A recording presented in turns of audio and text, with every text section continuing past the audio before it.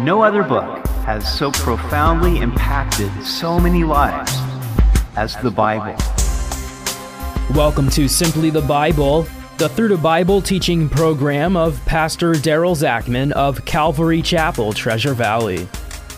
Today we see where Ezra the priest reads the law while the Levites give the understanding.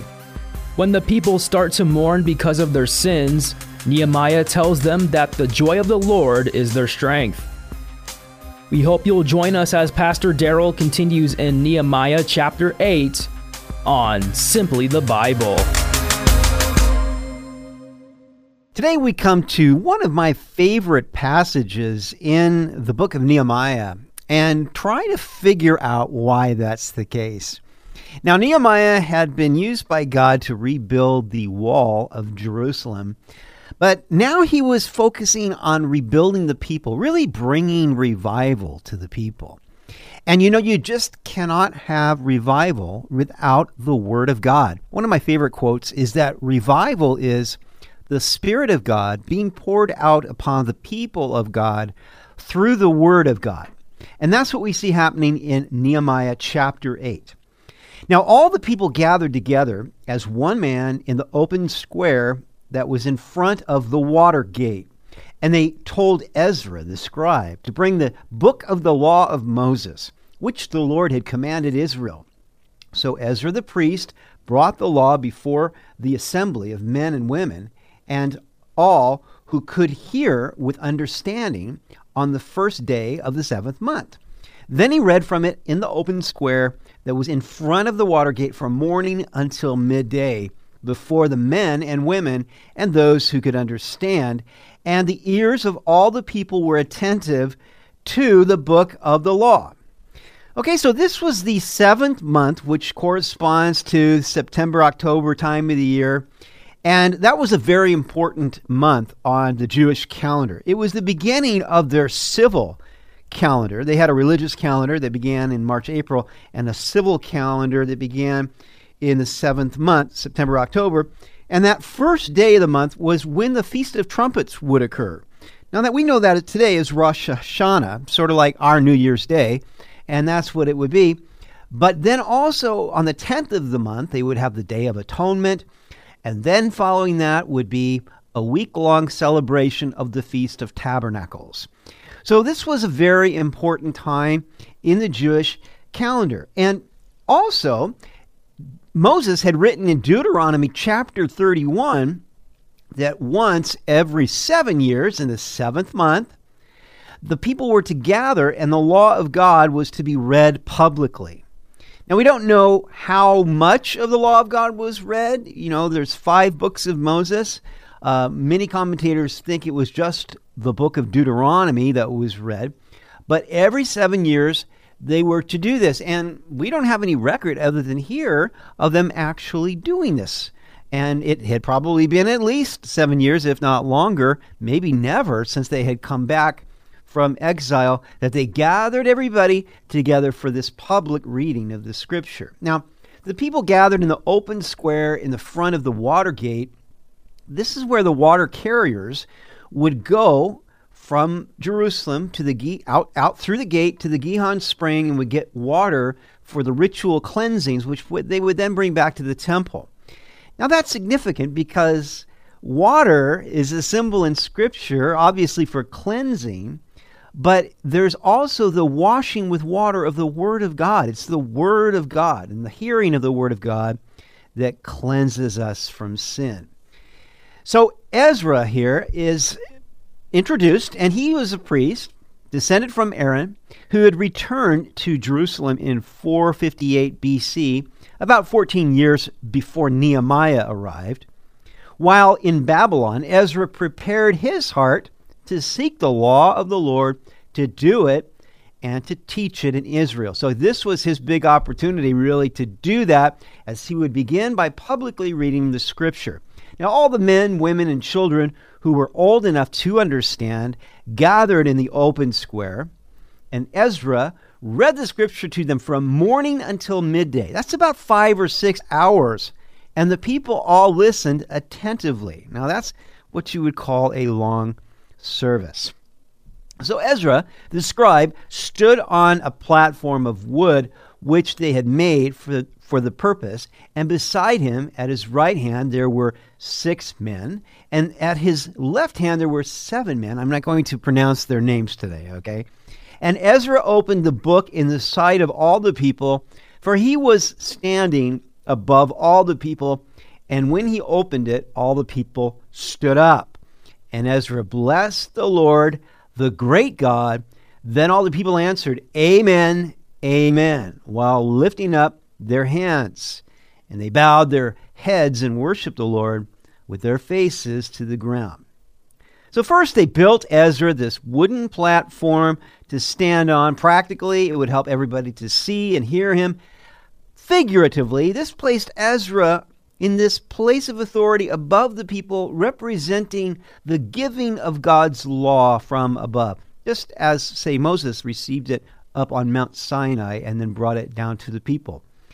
These 13 men that stood with Ezra were as elders, supporting his authority as God's representative. The number 13 is interesting in that there are really 13 tribes when you include the tribe of Levi, the priestly tribe. So perhaps these 13 were representing the unity of Israel, gathering together to hear the reading of the scriptures. Now it's interesting that the first thing Ezra did was to bless the Lord rather than the people. Normally you think of the priest coming and blessing the people, but here he begins blessing the Lord. And I think that's important because before receiving the word, it's always good to begin with worship. And that's what we do in our church. We begin with worship. Why? Because as we bless the Lord, as we enter his gates with thanksgiving and praise, it begins to prepare our hearts to receive his word. You see, our hearts are naturally callous and resistant to the word of God. So we need this opportunity to prepare the soil of our hearts to make our hearts soft and ready to receive the seed of the word of God. Now the people were very responsive to Ezra's blessing, and they repeated by saying, Amen, Amen, which amen simply means so be it. We agree, most assuredly so, while raising their hands. Now that's an act of surrender, a universal act of surrender to the Lord and an openness before God. And then they bowed down and worshiped the Lord with their faces to the ground, showing their honor, their love, their respect for the Lord and his word. Also, there were 13 other men, I'm not going to pronounce their names either, and the Levites, or it could be that these 13 men, the Levites, it could be translated either way. So they may have been, say, priests plus the Levites, or they may have all been Levites. But they helped the people to understand the law, and the people stood in their place. So they read distinctly from the book in the law of God, and they gave the sense and helped them to understand the reading. Okay, so you got Ezra, who's there on the platform reading the passage of Scripture, and then these men are out among the people in the small groups.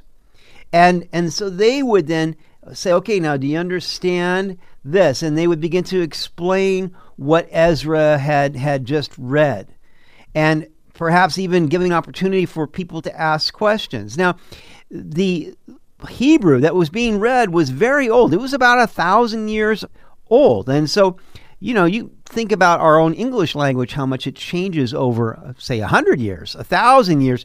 There was probably a need to explain some of what the words meant. And so people would ask, well, what does it mean here where the law says that if someone curses their father and mother, they'll be cut off, and then the Levites would explain and give the understanding, say, to what that would mean. And they didn't just preach on one verse. They went through the entire word, giving the understanding as they went. Now, that is so important because if we don't understand the word, then the enemy will snatch it away from us. That's what Jesus said in the parable of the soils.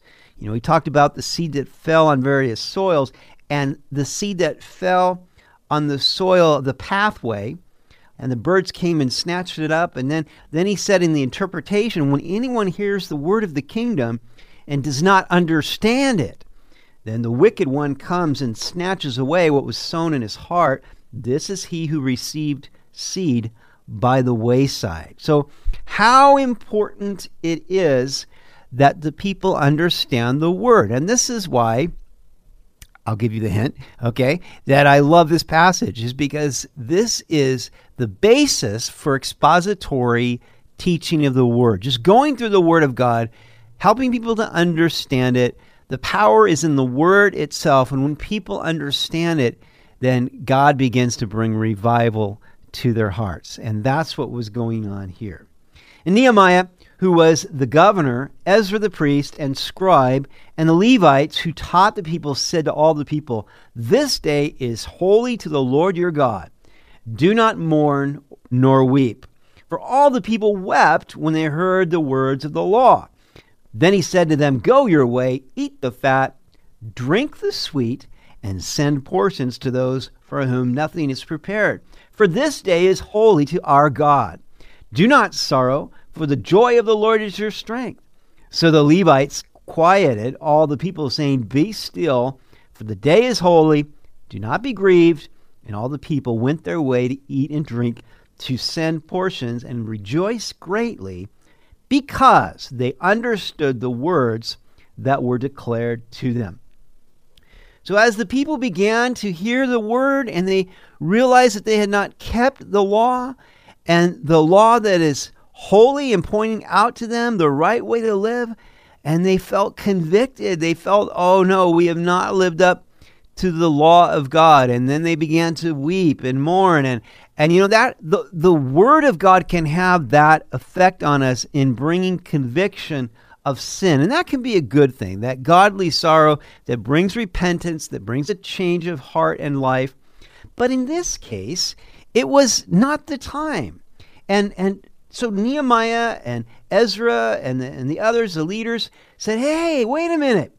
This is not the time to sorrow. This is a holy day to the Lord. So don't mourn, don't weep. There's a time for that, but we are doing what God wants us to do. We are bringing revival to the community. We're coming back to the Lord. So this is a time of rejoicing. This is a time of celebrating, and I think there's a great balance here of being convicted over sin and perhaps even grieving at times over our sin. But then once we realize that we've confessed our sins, Jesus has forgiven us, God has forgiven us because of what Jesus did on the cross, and now we can rejoice knowing that our sins are forgiven. It's important to have that balance and rejoice when it's time to rejoice. That's what Jesus said in John 15:11. "These things I have spoken to you, that my joy may remain in you, and that your joy may be full." I like what Dwight Moody said. He said, "The Lord gives his people perpetual joy when they walk in obedience to him." And this is why I love this passage. It's just the teaching of the word, the understanding of the word. Once the people understood it, then they were convicted. But once they were convicted, then they could experience God's joy because their hearts were coming back into union with the Lord's heart. And that is the basis for revival. You've been listening to Simply the Bible, the Through the Bible teaching program of Pastor Daryl Zachman of Calvary Chapel, Treasure Valley. For more information about our church, please visit our website at calvarytv.org. To listen to other episodes, go to 941thevoice.com or check out our iTunes podcast. If you have questions or comments, please call or text us at 208-319-4860. That's 208-319-4860. Tomorrow we'll see where the people celebrate the Feast of Tabernacles. As they listen to the word being read, they confess their sins. Then, the Levites lead the congregation in a prayer of dedication. We hope you'll join us as we continue through the book of Nehemiah on Simply the Bible.